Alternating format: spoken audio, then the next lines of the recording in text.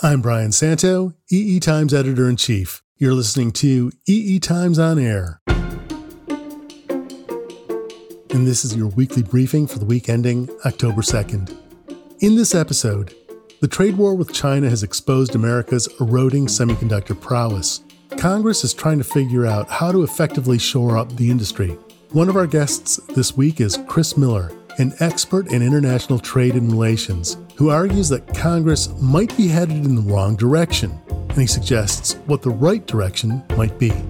Also, this year's 5 in 5 from IBM. Every year for over a decade, IBM has identified 5 big societal challenges that new technology could help solve in as little as 5 years. We talk with IBM Research VP Jeff Wessler about using new tools such as exascale supercomputers, artificial intelligence, and quantum computers to take on various aspects of global warming, the pandemic, a grand challenge in semiconductor processing, and more.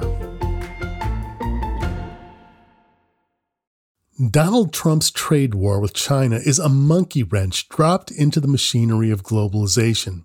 It has disrupted international supply chains, making it far more difficult to manage both how and where everything from soybeans to semiconductors get produced. Over the years, the United States gradually lost control of entire segments of the semiconductor supply chain. You can argue how much of an effect that's had on the diminishing competitiveness of U.S. chip companies, but the fact is that the competitiveness of U.S. chip companies is diminishing. The trade war both exacerbates and emphasizes that problem. One of the concerns is that the U.S. has limited capacity to manufacture the most advanced chips domestically.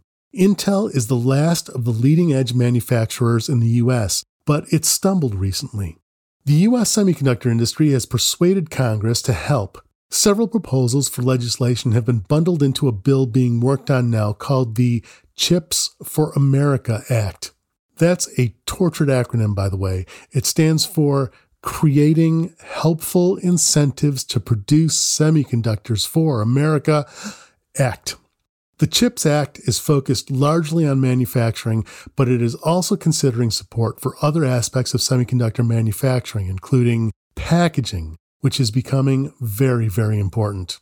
Intel, which has been carrying the burden of maintaining world-class production capabilities in the U.S. pretty much alone now, is lobbying for congressional support under the CHIPS Act. Last May, the administration induced TSMC, the world's largest IC foundry, to say it would consider setting up a fab in the United States. TSMC is looking for some federal support too, however, before it makes its final decision. And if Congress is going to spend money to support domestic manufacturing, the last large foundry based in the U.S., GlobalFoundries, believes it deserves a slice of the pie too, as do other foundries, private manufacturers from the very large, such as Micron Technologies, to the very small, such as startup Spin Memory. But at least one influential scholar is asking, is manufacturing the best place for the country to spend its limited budget? Chris Miller is a professor at Tufts University and an economic historian who is rapidly gaining an international reputation for his expertise in international trade and relations. He published his first book in 2016. The Struggle to Save the Soviet Economy is about Russia after the collapse of the Soviet Union. He followed that up 2 years later with Putinomics, Power and Money in Resurgent Russia. He's currently working on a history of the semiconductor industry. Our EE Times colleague George Leopold recently quoted Chris Miller in an article about the CHIPS Act. George invited him onto this podcast to have a longer conversation about the trade friction between the U.S. and China and how the U.S. should support the semiconductor industry. Here's George. Semiconductors have emerged, to use the military term, as a choke point, sort of pitting U.S. technological superiority against China's determination and deep pockets to build an indigenous system. You've argued that in trying to decapitate U.S. efforts to decapitate Huawei, that's sort of a signal of a decline in American technical prowess. And in your view, what's the best way to meet the tech challenge from China? Well, I think you can understand what the administration is trying to do vis-a-vis China. It's worried that China is catching up in a number of key technologies, semiconductors being one of them, and it wants to keep the gap between the US and China as large as possible. And one way to do that is to reduce China's ability to make progress. And in many ways, there's nothing new about that strategy. There's long been export controls on certain types of technology that are needed to manufacture semiconductors, though the enforcement, I think, has been much less intense in recent years compared to earlier decades. But in addition to the strategy of trying to hold China back, there's also a strategy of trying to push U.S. innovation forward. And I think an optimal strategy includes a bit of both. But I think right now it's fair to say that government is focused a lot on holding China back and not nearly as much as it ought to be on pushing the U.S. forward. And so that raises the question, well, what can we do better to foster a climate where you get more innovation and more investment in this type of technology in the United States? Right. So it seems that there's sort of a bipartisan consensus now that we need what Jim Lewis calls a next generation industrial policy. And the expression of that is, of course, the CHIPS Act, which has been folded into the National Defense Authorization Act. Chris, what are you hearing in terms of where that stands? Is the conference meeting, and what issues are the House and the Senate conferees grappling with? Well, there's been a number of twists and turns in the debate so far regarding what actually makes it into the final bill. And, I don't know that I've got the crystal ball to say what's going to come out of that process. Obviously, the NDAA is always one of the more contentious pieces of legislation that eventually gets passed, even though it always eventually does get passed. But I think there's a number of different schools of thought as to what's most important. I think one school of thought is to say we've got to find a way to increase fabrication of semiconductors in the U.S., which some people think requires putting more government money behind firms that are willing to build or further invest in existing fabs in the U.S. And I see the logic behind that. There's no doubt that there are spillover effects from having some fabs into other parts of the semiconductor supply chain.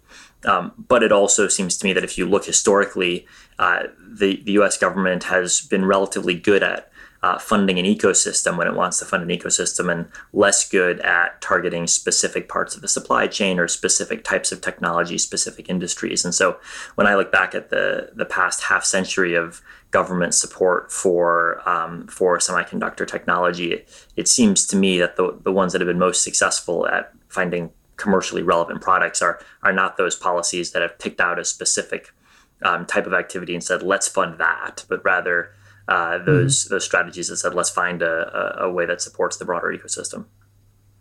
Right. Yeah. Now you've questioned parts of the CHIPS Act, especially those emphasizing reviving domestic U.S. manufacturing, and if I read it correctly, you're talking about let's put our basic research money into next generation technologies. One of the examples that we've reported on, you're aware of, I'm sure, is DARPA's Electronic Resurgence Initiative. Is that one example of a way forward, a good investment by the U.S. government? I think that's right. And there's no doubt that an increase in domestic manufacturing would be a good thing. I think the question is, should that be where our marginal dollar goes, especially at a time when we're likely to see fewer dollars left around to spend on different industrial priorities? And so given that, I'd rather see money put at the leading edge rather than put into potentially mature technologies that probably will be important in the future, but probably not at the cutting edge and probably also not where most of the dollars are made. I think one interesting thing to look at is where are there going to be extraordinary profits made 10 years down the road? And it's probably not going to be in doing things that are easy to do today, or even doing things that are hard to do today will in a decade's time be relatively straightforward. And so what I'd rather see is people looking and saying, how can we invest in what's going to matter most in a decade or 2 decades? That's where you can help build firms that are going to have a competitive advantage vis-a-vis their competitors, and also how you can support the industry as a whole, because you ultimately need not just firms that are at the world standard and can compete with Taiwan and China and South Korea, but firms that are driving ahead of the world standard to really attract resources and really attract talented people into the industry. Mm-hmm, mm-hmm. I noted yesterday Global Foundries had a media briefing, and the subject of the CHIPS Act came up, and the word subsidy was used, and Tom Caulfield, the CEO, bristled at the expression and said, we prefer to call this co-investment.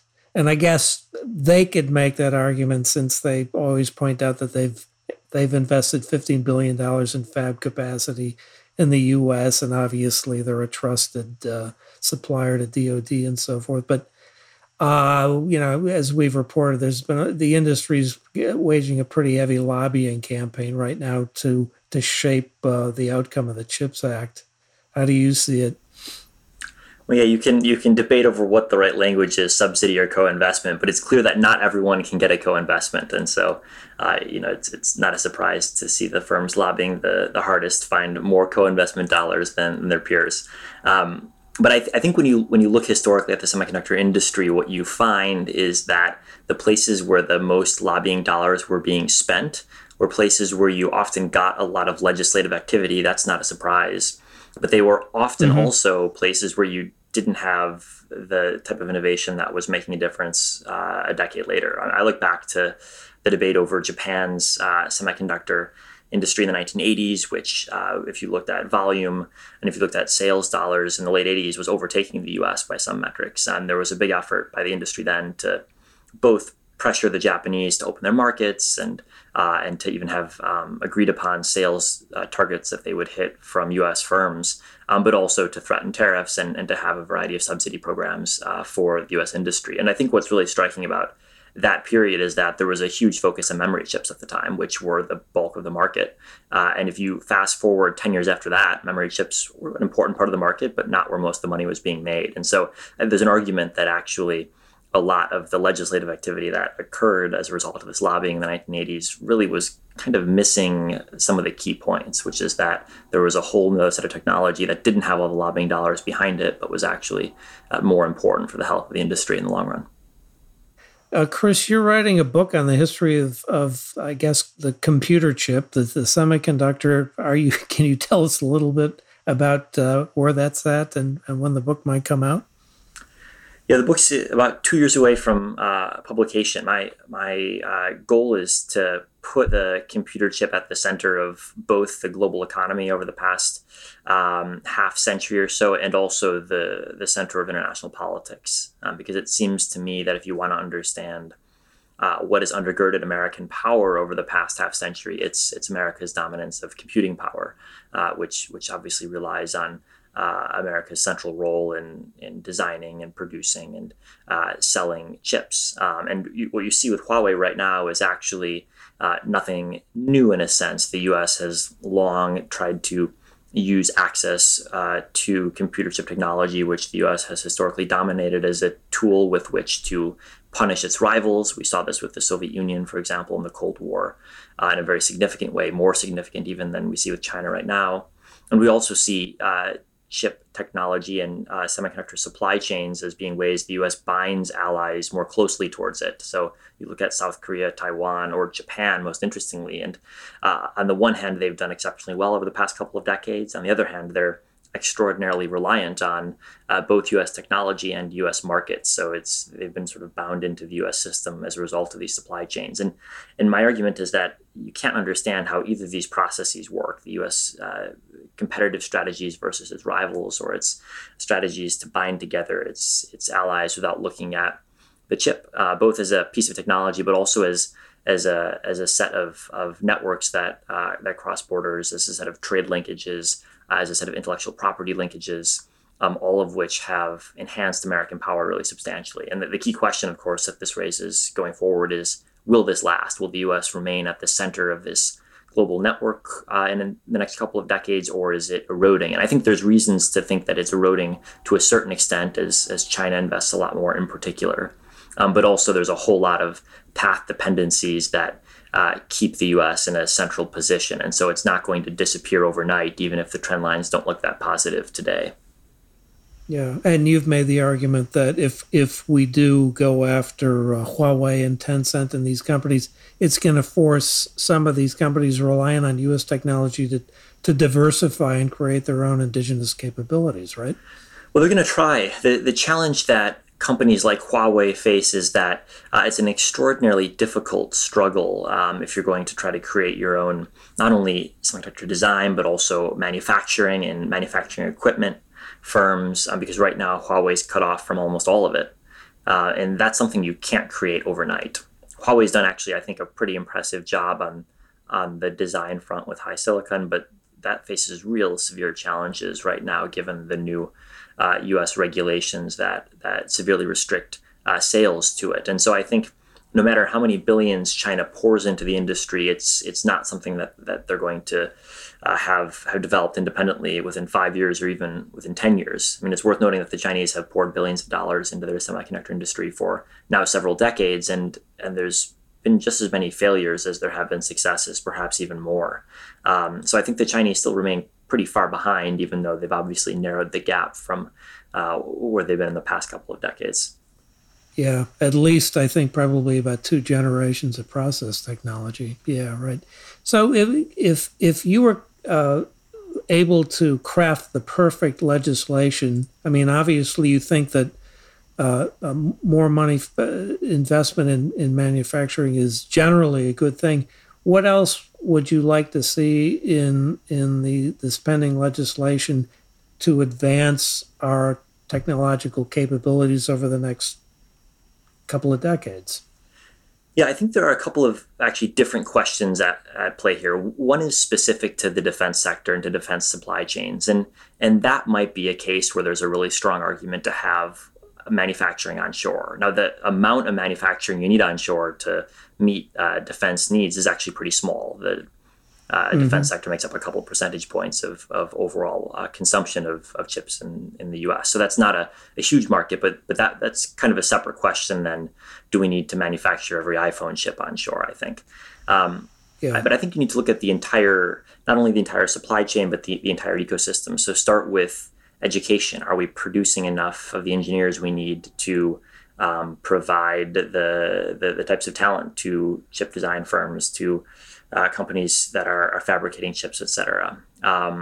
Do we have the right set of tax incentives and environmental policies to make it possible to build a fab at a competitive price? It seems like the answer right now in many cases is no. And so we need to look at what the right way to deal with that is. It might be the case that the only way you can make manufacturing in the U.S. competitive is by handing out money, but it's probably not. And it seems to me that there's probably regulatory questions that can be looked at next to the subsidy questions or the co-investment, if you will, to make fabrication more cost competitive. But I think the key point is that it's not obvious that we need to focus on fabrication. It'd be great to have more onshore, but there's a lot of other important parts of the supply chain and a lot that are more valuable than fabrication too. Right. One last question for you, Chris. What do you think the likelihood is that TSMC is going to build that fab in Arizona? And would it matter? Would it matter? I think obviously it's not going to be the centerpiece of TSMC's global production. Obviously, it's going to be not leading edge by the time it's built. It's going to be relatively small as a share of TSMC's overall production. We know all that. That said, there is a benefit to having more manufacturing. You just have a larger ecosystem, more people working in the field. That's a good thing. Is it transformative? Probably not. But is it a positive on the margin? I'd say yes. Will it be built? I mean, I don't think I've talked to anyone who thinks it's a coincidence that TSMC offered to build a fab in a swing state in an election year. And so I think we'll have to reconvene after November 3rd to see who's in the White House and then assess again whether they're going to go through with that investment. I've been struck by talking to people in Washington how few people think that's a done deal. Even people who I would think would be obligated based on their their job in government to say that it's a done deal have prevaricated on whether it's actually going to happen. So it seems like there's a lot of big open questions around it. And to me, I think that just speaks to the broader challenge. We shouldn't be focusing on a specific project. We should be focusing on what's the broader system look like, what's the broader ecosystem look like, because that's where we can actually count on government to make intelligent bets over the long term. Is the government going to make the right bet in terms of where TSMC should build its next fab or what that fab should be focused on? I doubt it. I don't think that's what Congress is good at. Their track record is, I think, actually opposite, quite poor on that front. But if you look at DARPA investing in advanced technologies, there's something where actually they've got a great track record. And I'd rather have my marginal dollars go in that direction than go towards subsidies or co-investment, whatever phrase you'd like to use. Right. Lots of moving parts. So we'll continue tracking this. Chris Miller from Tufts University, thanks for being with us. We appreciate it. Thanks for having me. George Leopold has been following the progress of the CHIPS Act in the pages of EE Times. We've got links to his coverage on the webpage dedicated to this podcast episode, which, if you're not already here, can be found at www.eetimes.com/podcasts. By the way, since George is one of our favorite people and a fine reporter to boot, I am delighted to take this opportunity to flog a biography he wrote called Calculated Risk: The Supersonic Life and Times of Gus Grissom. It's a fine read. I think you'll like it. There's a link to that on the podcast page too. EE Times covers the business of technology. Any given story might be a little more technology than business or vice versa, but yeah. Business is about the prospects for buying or selling. When it comes to semiconductors and other advanced electronics technologies, that usually means looking ahead to whatever products are being prepared for the next holiday gift-giving season or the next upgrade or replacement of something that's already out there. What I'm getting at here is that typically the timescale that most businesses look ahead is months. Now, sure, there are exceptions, automotive electronics, for example, but even in automotive, some OEMs want to eventually get down to months. Anyway, the thing is, there are some technological challenges that take years to tackle and can't be tackled by any single organization alone. And there aren't too many companies that can take the time to examine those kinds of challenges. IBM is one of them.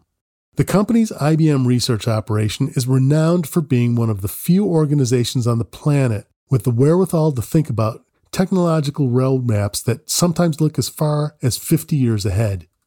Every year for the last 14 years, IBM Research has designated 5 grand challenges that it believes technologists using the most advanced tools might be able to solve in as little as 5 years. IBM calls it 5 in 5. Jeff Welser is the Vice President of IBM Research, Exploratory Science, and University Partnerships. We gave him a ring to learn about this year's 5 in 5. Our whole theme this year for the 5 in 5 is about how we can supercharge the discovery of materials, new materials with new functionality to enable a more sustainable future. So that was a theme we realized was particularly important given some of the challenges we're seeing around climate change, COVID-19 pandemics, a lot of the sustainability issues we see in the world today. So the 5 we focused in on was finding materials to help us capture and transform CO2, harmful emissions, to mitigate climate change, for example. Or modeling the way nature actually produces fertilizers and nitrates so we could actually do it in a way to grow food more sustainably while reducing carbon emissions and energy consumption. Number 3 was, can we rethink batteries themselves, which are playing an increasing role in our renewable energy infrastructure and also in electric cars? Rethink them not just for getting better performance and power, which we always do, but to make them more sustainable and less impactful on the environment. The number 4 is really more generally for manufacturing of a lot of our high-tech products, particularly chip infrastructure. Can we find ways to make those materials more sustainable? And lastly, as we think about actually attacking the COVID-19 pandemic, we need to find new medications, whether it's vaccines or therapeutics and other medicines. Obviously, that's a very long process, 10 years, billions of dollars usually. could we find ways to actually combine AI and other technologies to look at reusing existing medications that maybe are already proven safe that could actually have an impact on COVID-19 as well? So I noticed that almost everything on the list did involve materials science, often just basically dealing with elements. And it's chemistry, physics, not necessarily technology per se. So I'm wondering, where does the technology come in? And I'm assuming the answer might be with creating the solutions for the problems. That's exactly right. So if you think about the way we as in the world do materials discovery today, it still is very similar to Thomas Edison's process, right? Where you mix up a material and you try it, and you mix a material and you try it, and you keep doing that, obviously using the scientist's expertise to figure out the best combinations to get the properties they're looking for. Over time, of course, we've used high-performance computers and simulation to help that process, to be able to simulate materials ahead of time. But it's always been a challenge because in order to simulate materials at a scale, large enough molecules to really be something of interest requires a huge amount of computational power, so that even the largest supercomputers can really only simulate fairly small molecules or reactions if you want to do a sort of exact simulation. We believe, though, with the advent of AI, artificial intelligence systems, as well as eventually quantum computing, combining that with HPC capability really does offer then an option for truly accelerating the discovery of materials. To lay that out, if you think about what a material scientist does today to go after new material, they know all the materials they've worked with in the past in that area, and they read papers, of course, about other people's results, and they then try to come up with some new idea about what they might try next. If an AI system could actually read through much larger corpuses of papers and patents and experimental results, it could hopefully, and could understand what it was reading in terms of what the features are you're looking for, it could then surface ideas and combinations that maybe the individual scientist wouldn't be able to understand on their own or find on their own just because they can't read that many papers. It still requires the scientists to come in and then decide which of these things make a difference, but that can make a huge speed up in terms of how quickly they can find new materials to try. And then in addition, if you think about trying to actually do the experiments and you see the results coming out, obviously we can try and model what those results mean to try and think about what the next experiment should be. But again, AI systems are showing promise for being able to look at a series of experiments and results and hypothesize different experiments you might want to try or different combinations to go after based on the patterns they're seeing from, again, a larger corpus of data than what an individual scientist could look at. And even we even had some experiments going on where we have what we call our RoboRxN system, where the machine itself can be run, the robotic machine itself can be run to mix the chemicals up under the direction of both the scientists as well as the AI recipes that come up that the AI system can produce on what combinations might be the right steps to actually produce a specific molecule, and actually then run hundreds or thousands of experiments even remotely. So we think there's a lot of opportunity by combining these technologies then to actually accelerate materials searching. The ones we've chosen to highlight in 5 and 5 were ones not only that we think are important from a societal point of view, but ones where we actually are doing some experiments ourselves as well, internally or with some of our partners. So it's a lot. It sounds like the one of the themes behind a lot of the problems, the challenges that IBM has selected to try to address with this year's 5 seems to be with discovery. And I get how that works with trying to find a compound that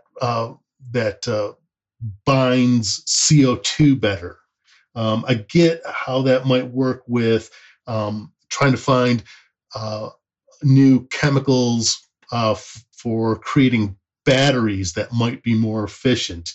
Same thing with photoresists. Again, trying to find a combination of chemicals that do what you want them to do. Even with the antivirals, the one that I'm not quite figuring out is the nitrogen fixing. Mm-hmm. I thought that was really fascinating. I was reading the background materials. the way the challenge was laid out was that ordinarily plants need nitrogen, and the way they normally get it is from nitrogen fixing bacteria in the ground. And when we make artificial fertilizers, it's a big energy intensive process to create an energy fixing compound. This is something where it seems like you're trying to replicate a bacterial action, which maybe might be less of a discovery than some of the others on the list. Am I thinking of this correctly, or could I get you to maybe talk a little bit more about that process? Yeah, I think you are thinking about it correctly, and that it is of a different flavor in this case, because we actually are trying to, in the first step, really understand how the bacteria even do it, right? So there are these subset of plants that can actually, very efficiently take advantage of making their own fertilizer, in a sense, from the bacteria and the outputs that come in the ground, whereas the process we use to make fertilizer is incredibly energy intensive and emits a lot of carbon.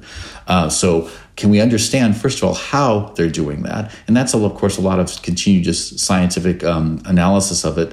And even as we understand the chemical pathways, understanding in detail how that chemical pathway works.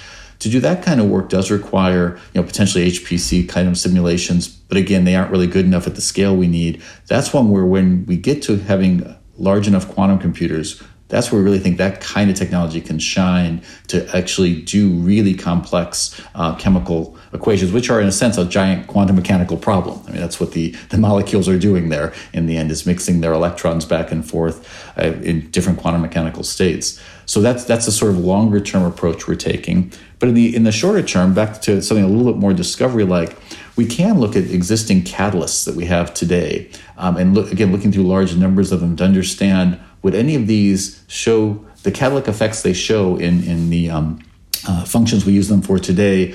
Would that be applicable to actually helping us fix nitrogen at lower energies? Because catalysts in general tend to be good at making a particular chemical reaction happen more quickly or with less energy input. So looking through again how we use catalysts in a wide variety of areas today that touch on similar molecules or elements to the nitrogen fixing process, and then combining that with our hopefully increased knowledge of how bacteria themselves are doing it, could we then find a catalyst that might actually enable us to do this at much lower energy? So we've talked about AI. We've referred to high performance computing. We're about to enter the exascale era. We've talked about quantum computing, and we know IBM has done some amazing things there. Are there other technologies that are becoming sophisticated enough that could help with some of these? For example, I'm thinking I've read about using semiconductors as a substrate for doing a lot of chemical chemical reactions in parallel on one substrate, for example. Any other technologies that are coming into play here that you think are going to develop in the next 5 years and help with some of these grand challenges? Well, certainly the one you just brought up there on using semiconductors for microfluidics or even nanofluidics, so now enabling us to be able to do very precise chemical reactions on a chip, and as you said, maybe many reactions in parallel even. And the thing that's also nice about it is not only the ability to do it from the standpoint of doing many at a time or all on a smaller substrate there, but also the fact that you could have a system then be automated, right? So you could have a system where the AI, or not just say AI, but even a normal computer is controlling the reactions you're putting in, controlling when you release different chemicals. And this then allows a level of parallelization and throughput that you can't get just with lots and lots of grad students in a laboratory. Although grad students do very good work, they are again limited by how much a human can actually do. The Robo-RXN that I referred to is sort of a macro scale version of that. It's not on a semiconductor substrate, but it is basically a robotic chemical lab that we built in our Zurich facility that allows you to run a set of automated experiments, 24 hours a day, 7 days a week, and lots of them in parallel, where you can then feed in, if you get a whole bunch of different potential reactions you should be doing, different combinations you should be doing, being able to do those all very quickly also limits your throughput. So could you have a system where you could actually let that go on its own, actually can make a big difference in how fast then you could get that work done. So the other advantage of it is, we did some experiments with it already around some of the CO2 capture materials. And we were able to do it, with our Yorktown lab coming up with some of the ideas, actually running it in Zurich, and then the Zurich lab getting some of the results, and the ones that look most promising, shipping those to our Almaden lab in San Jose to actually do some more advanced characterization of the results that came out. So it really allows a level of collaboration then, which also can help accelerate the whole process. All right. My next question was going to be about collaboration with IBM in the past has been pretty generous sharing the results of some of its research with other organizations to help solve these, the grand challenges. I'm wondering if I can get you to just talk about some of the group efforts or the other organizations that IBM is working with in addressing some of this year's 5 challenges. Right. So I guess I'd highlight 2. One is obviously on the vaccine front, the idea of how we can actually help with the COVID-19 pandemic. So a lot of the stuff that we've been surfacing, because, we are not going to go and make the pharmaceutical drugs. We have been putting out out on the web. We had a website for starting with COVID-19 in the summertime.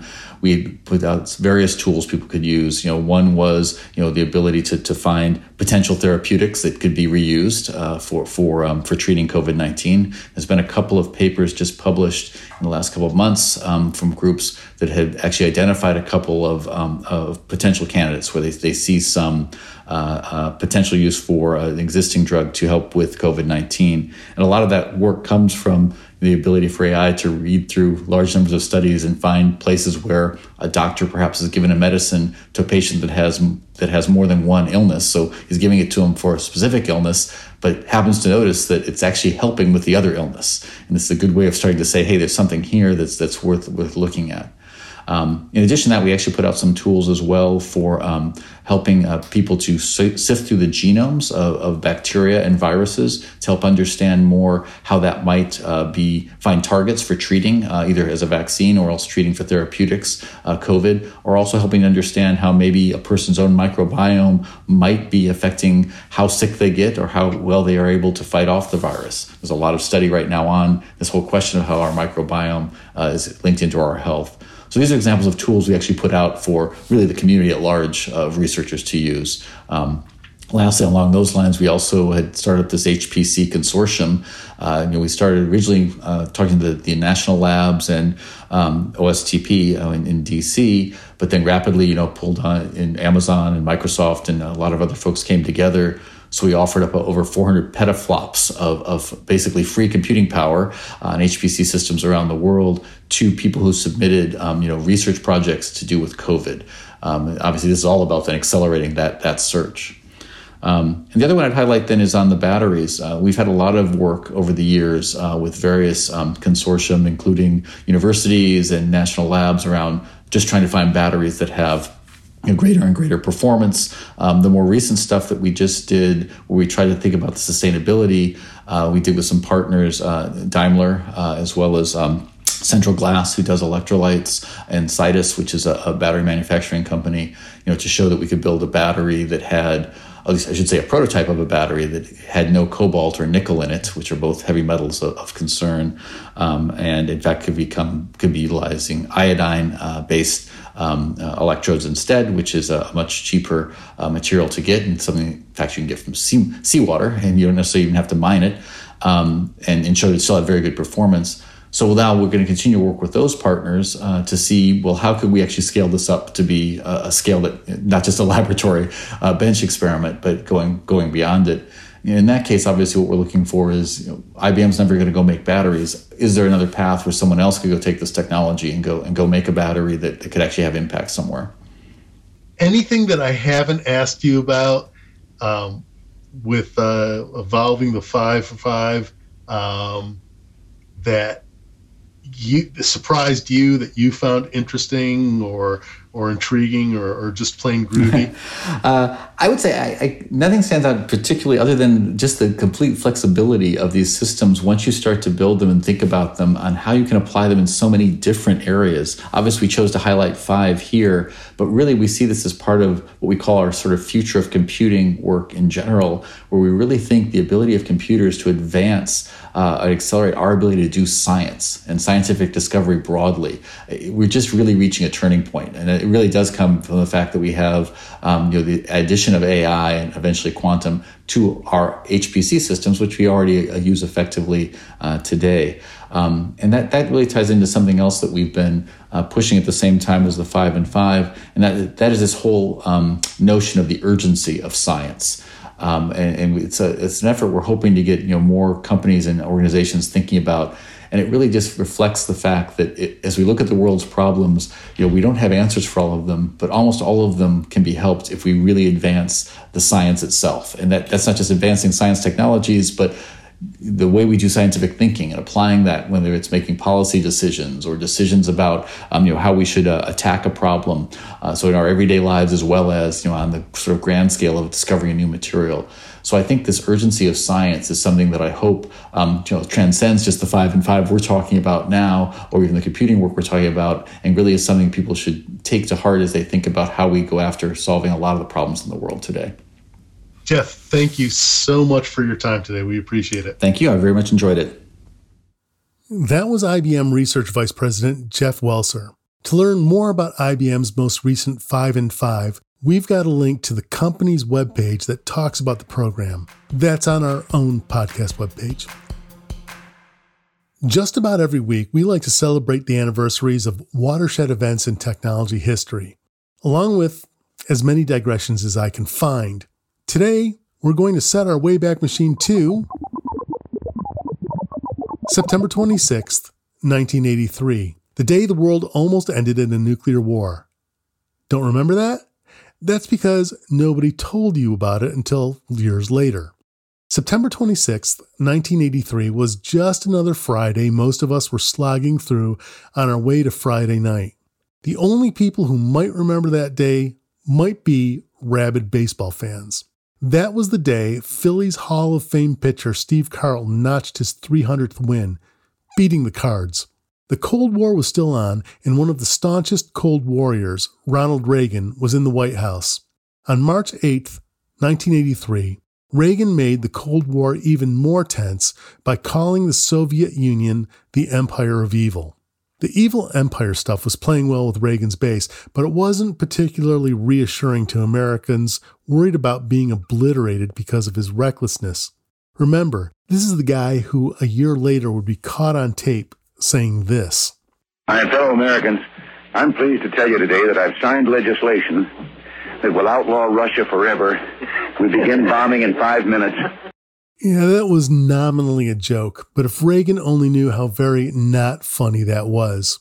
The Cold War was already intense, and it just got worse in September of 1983. On September 1st that day, the Soviets shot down a Korean passenger jet that had strayed over Soviet airspace. 269 people died. Now, it's not as if after that most people were walking around actively fretting about a potential nuclear strike. But even though most people weren't actively fretting about a potential nuclear strike, some people were. And most of those people were serving in the military of the evil empire. So on September 26th, 1983, when the Soviet Union's brand new space-based nuclear early warning system reported the launch of a Minuteman intercontinental ballistic missile from a base in the U.S., the Soviets had every reason to believe that they might be under attack. The only reason you're listening to this right now is a guy named Stanislav Yevgrafovich Petrov. Petrov was the officer of the Soviet Air Defense Forces that day who was responsible for retaliating in case there was an attack, and he just didn't believe it.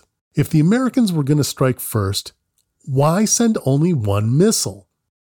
And then the Soviet nuclear warning system reported 4 more missiles had been launched.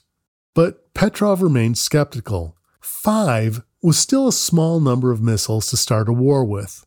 Plus, there was nothing on radar, and, the nuclear warning system was brand new. Those alerts were, in fact, false alarms. The explanation we have today is that they'd been triggered because of some weird alignment of the satellite orbits and sun bouncing off of high-altitude clouds. Anyway, Carlton got his 300th win that night, and nobody outside of Russia heard anything about everybody almost dying until the 1990s. Petrov was subsequently the subject of a documentary, The Man Who Saved the World. And the moral of the story is, geez, technology, right? A lot of the information for this Wayback Machine segment is from an article from our sister publication, EDN. We've got a link on the webpage to the story titled, Satellite Error Nearly Causes Nuclear War. And that's a wrap for the weekly briefing for the week ending October 2nd. Thank you for listening. The weekly briefing is available on iTunes, Android, Stitcher, and Spotify, but if you get to us via our website at www.eetimes.com/podcasts, you'll find a transcript along with links to the stories we mentioned, along with other multimedia. This podcast is produced by Aspen Core Studio. It was engineered by Taylor Marvin and Greg McRae at Coop Studios. The segment producer was Katie Huss. I'm Brian Santo. See you next week.